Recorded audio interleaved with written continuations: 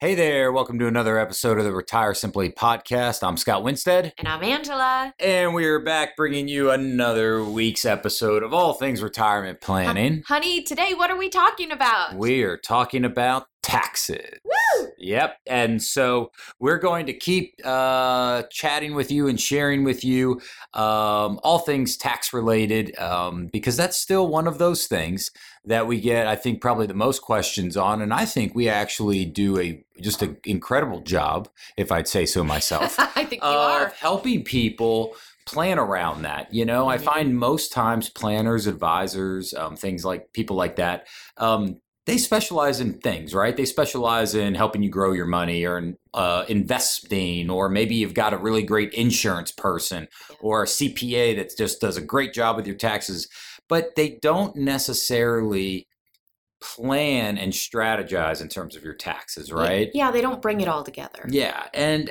I think it's just really, really important because unlike,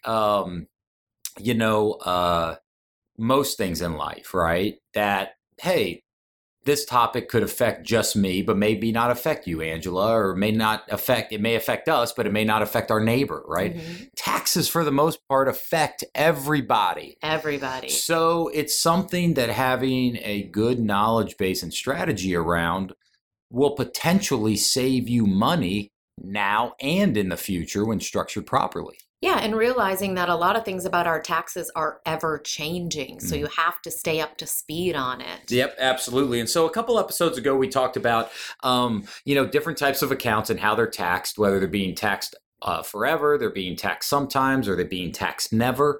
Then we talked a little bit about that, led into a discussion about, do we think taxes are going up? And if we do, would we rather pay taxes today at rates we know versus ones we don't? We call that leaving meat on the bone, and how we don't want to be leaving a lot of meat on the bone in terms of our tax planning. So we'd encourage you to step back and listen to the last few episodes to get caught up if you haven't already. But let's move on today. So what we're going to be talking about today in terms of your tax planning is probably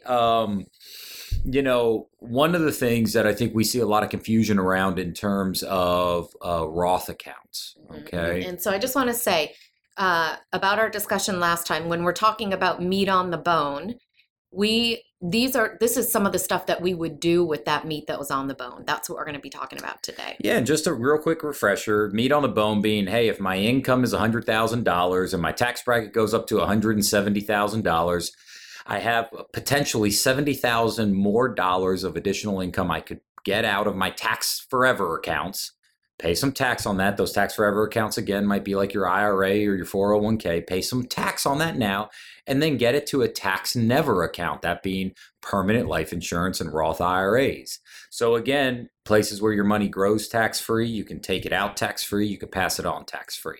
And one of the things I just want to clear about the tax never account, right? It's never taxed again because you've already paid tax on it. That's absolutely. But yet a lot of times when we talk about just some of that simple strategy, like, hey, would you rather pay taxes at rates you know or ones you don't? Mm-hmm. And do you think taxes are going up? And if the answer is I'd rather pay at rates I know, and yes, I think they're going up, then it at least makes sense to explore, should you be paying tax on money today, even though you may not need that money? Exactly. Not to go spend it, but to get it out, settle up with the IRS, and then move it to a taxed never account.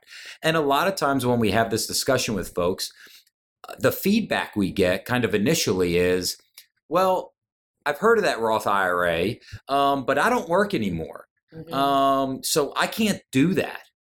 The other thing we hear a lot might be, yeah, I've heard of that Roth IRA, but I make too much money and I can't do that. Mm-hmm. And so we want to just clear up some of the misconceptions out there about Roth IRAs and how to get money into them. Yep. Okay.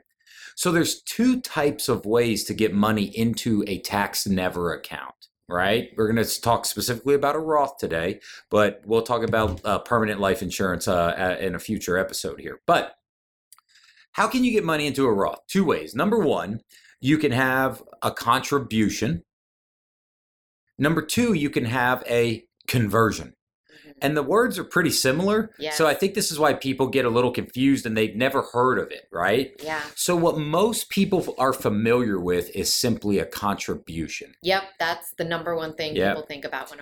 So if I want to get money into my Roth IRA, I could have that opened up, right? I could open it up. Mhm. And inside of your Roth IRA, you can invest in anything you want typically. And the government, the IRS, puts guidelines and rules around who can actually put money into that account versus who can't.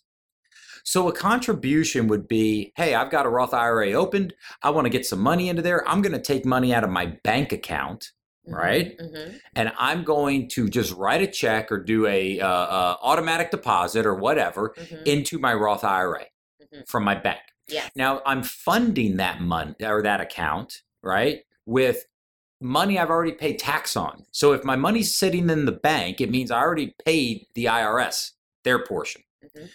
So the rules around that are a little different depending on your situation. So the first thing to know about if you can have a contribution or not is you have to have what they call earned income.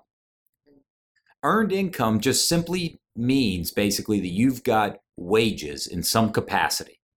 So Social Security, a pension, dividend income, money that comes in from your investments, capital gains from buying and selling investments, rental income, these are all considered passive income streams. It is not active income. So those do not give you the ability to check that box and say, oh, I've got earned income. In the IRS's eyes, you haven't earned that income. Now, we could all probably argue that, hey, you earned it at some point, right? That's a completely different podcast. But you have to have earned income to contribute.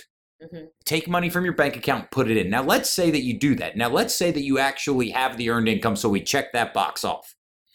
Then what we've got limits around how much you can actually put in any given year. Now, the given year is basically from January 1st all the way to April 15th for this year. So, for example, right now we're recording this in February of 2021.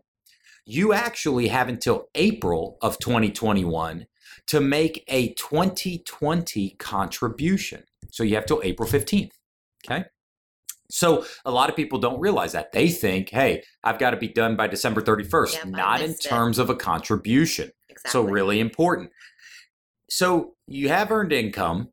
You're going to make a contribution. So if you are under the age of 50 and you are eligible to contribute, this year you can put in $6,000. Now, it's not an all or nothing. It's just you can't put more than 6,000. So if you could put in 500, you could put in 5,500, but it's up to $6,000. Okay? If you are age 50 or over, the IRS basically came out and said, hey, you could do what we call a catch-up, right? Mm-hmm.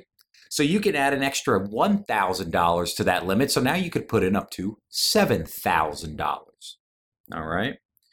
Now, that's really, really important because you want to make sure you don't go over those limits. Some people have gone over those limits, and what happens is you can get a nasty letter from the IRS saying, hey, you've contributed too much. You need to get that money out. And depending on how long it's been in there and all that nature. Yeah, that's right. You could have penalties and stuff. So just remember, if you're under the age of 50, you have earned income, $6,000. If you're over the age of 50 or you're 50 or over, I guess is a better way to say that, $7,000 between January 1 and April 15th. Now, let's add a little bit other layer of complexity to this. Like all good things in life, or maybe most good things in life, right? There are rules around if you're doing what the IRS would consider pretty well in terms of your income, you can't go double dip in a tax-free account. So what that really means is if you make too much money, the IRS simply comes out and says, hey, you can't take advantage of this tax-free account because you're already making too much money. Again, is it fair? I don't think so, but it's the rules. Those are the rules. So basically, depending on if you're single or you're married filing jointly or you're married filing separately, there are rules around how much you can put into or I'm sorry, how much you can make to be able to put money into a Roth IRA. So you could have earned income. You could have the money sitting in the bank that you want to, but if you make too much money, you still can't do it. You still can't continue. So real quick, there's a phase out, but just to give you very quickly so you know what you're looking at. If you're single or head of household, basically you're allowed to make up to about $125,000 and still contribute. If you're married filing jointly, you can make up to about $198,000. Now, you can make a little bit more than that, and there's a phase out, and we're not going to get into the nuances of it. But just remember, single, about $125,000 or under of earned income. So think of that as more like your salary, right? Mm-hmm. Or married filing jointly, think of that as $198,000 for your salaries combined. Mm-hmm. Now, remember, combined, you're married filing jointly. So it's your total income on your tax return, not, hey, I make 125 and she makes 125. We're good. Nope, it's joint. A lot of people don't catch that. So those are the phase out limits to where you cannot put money into the Roth. So that's called a contribution. So remember, when we're thinking about a contribution, we ask ourselves two questions. Am I making wages or earning wages? And the second question is how much? That's right. Now, that's one way to get people to put money into a Roth IRA. And most people think that's the only way. So again, a lot of times when we're talking with folks, it's, yeah, I've heard that great thing you talk about all the time. I'd love to be able to do it, but I just can't. Yeah. But there's a second way to get the money into a Roth IRA, and it's called a conversion. And a conversion is something that most people aren't familiar with. And here's what a conversion is. A conversion is, hey, I've saved some money in one of those taxed forever accounts, IRA, 401k, 403b if I'm a teacher, right? I've saved money in there. I want to take some of that money and turn it into a Roth IRA. Kind of wave a wand and say, poof, hey, this amount. You know, when I just said that, I thought immediately about, you remember old Cinderella, the cartoon, and the lady waves the wand and the pumpkin turns into the carriage. Yes, I love that. It's like that, right? So you can wave a wand and turn all or some of your taxed forever accounts into a tax-free account. We typically see some at a time, but yes, you can do it either way. And again, it doesn't matter. You can do all, you can do that. But here's the point. There's no limitations around being able to do that. Meaning, you do not have to have wages or earned income to be eligible to convert to a Roth IRA. You can do any amount you want, so you're not limited to $6,000 or $7,000 in any given year. You can be any age. You can file your taxes at any point. Whether you're, and I mean at any point, I mean at any level, single, head of household, married filing jointly, doesn't matter your income. It doesn't matter how much money you make. That's You're right. So a conversion is typically what we help folks look at in being able to tax plan around, does it make sense to pay the IRS some money now, or do you wait for later? And so many folks get the rules around the contributions attached to the conversion, and they just think I can't do it. And so the only real catch to that when you're doing it is cha-ching. You got to pay the IRS, right? Yes. You have to pay the IRS tax money on that conversion amount. The total amount that you convert. Now remember, now when I say that, a lot of people think, well, gee whiz, if I'm going to do $30,000, $40,000, $50,000 and I'm going to owe 20%, right? Let's say it's $50,000, I owe 20%, that's $10,000. My goodness, I don't have that just lying around. What am I going to do with that? Remember, we are in February right now of 2021. If you did a $50,000 Roth conversion today, that $10,000 is not due until April of 2022. So almost 14 months from the time you do it, which gives you time to plan to save, set money aside, understand where it's coming from. You don't owe the tax day one. You don't owe the tax right when you do that. Most people don't realize that. So you can give yourself, if you do it early enough in the year, well over 12 months to plan around paying the IRS their tax money. Yeah, I like that. It's like two levels of game planning, right? The number one level of game planning is looking at everything that you've done, how you've saved everywhere, and is there some room for us to help by doing some conversions? Could that save you money down the road? Typically, that's yes. And then, oh, okay, now we have this big tax bill. Here's another game plan, like you're saying, and I've got 12 to 14 months to make this happen. Hey, this is Scott with Compass Retirement. Make sure you go to www.compassretirement.com and check out our brand new website. We're so excited for it this year. Take a look at it, surf around, give us a call, and let us know what you think about it. That's www.compass, with two S's, retirement.com. Look forward to hearing from you soon. And so ideally, you would pay the tax, right? In 12, 14 months, whenever that is, you would pay the tax from an account other than the account you're putting the money in, right? Yeah. But sometimes when you run the math out, it can make sense to pay it when you do the conversion. Some people just don't want it hanging over their head for 12 months. Right. So they say, you know what, if I'm going to take $50,000 and I'm going to convert it, I'm just using that as a round number, I'm going to send 20% to the IRS right then, $10,000. I'm going to take the remaining $40,000 and put that in my Roth. Yeah. And some people say, well, gee whiz, Scott, that really might put me underwater. I don't know if it makes sense. But here's the point. Whether you owe 20% in taxes when you do the conversion, or you owe 20% in taxes down the road, you end up at the same spot. The only way paying the tax out of the account doesn't make sense is if taxes go down in the future. So it goes back to thinking about, do I believe taxes are going to go down the older I get throughout my retirement? Most people say no.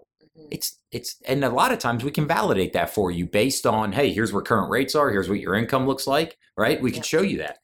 But that's really the only way that it doesn't make sense is if taxes go down in the future. So whether you pay it when you do the conversion or you wait, the choice is yours. The choice is yours. Yep. We typically like to see folks be able to pay it from some other place and wait. Why does that make sense? Well, if I put a total of $50,000 in my Roth and I don't owe any taxes for 12 to 14 months, I get hopefully 12 to 14 months of tax-free growth on $50,000 rather than on $40,000. Exactly. I mean, we can all be in a rush to give the IRS our money, I guess, but I'm of the opinion I'd rather you hang on to it and give it to them when they ask for it, not any sooner. Yeah. Right? Yep. So that's just something that we wanted to talk about today, share with you today. Really, really important because most people have heard of a Roth IRA. Most people, I think, understand to some degree what it does, but they're just not quite sure how to get money in there. And so those are the two main ways, a contribution and a conversion. There's other ways to do it. We're not going to get into that today. We'll save it for a future episode. You start looking at backdoor Roth contributions, things like that.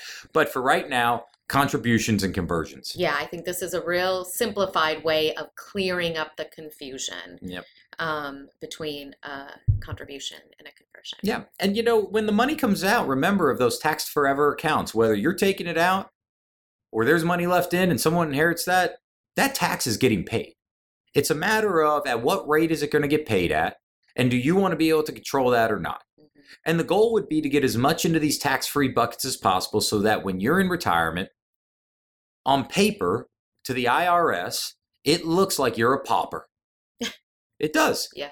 We want you to look like you're living off of just your Social Security and if you have a pension. It puts you in more control of your income. We want all the other income that you're going to have coming from places that don't hit your tax return.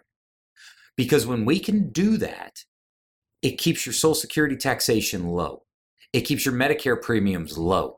So we want you on paper to look like you're living off of just these pensions and Social Securities. We want all the other money that you're using and spending coming from places that the government doesn't have to see because you've already settled up that bill with them. Okay.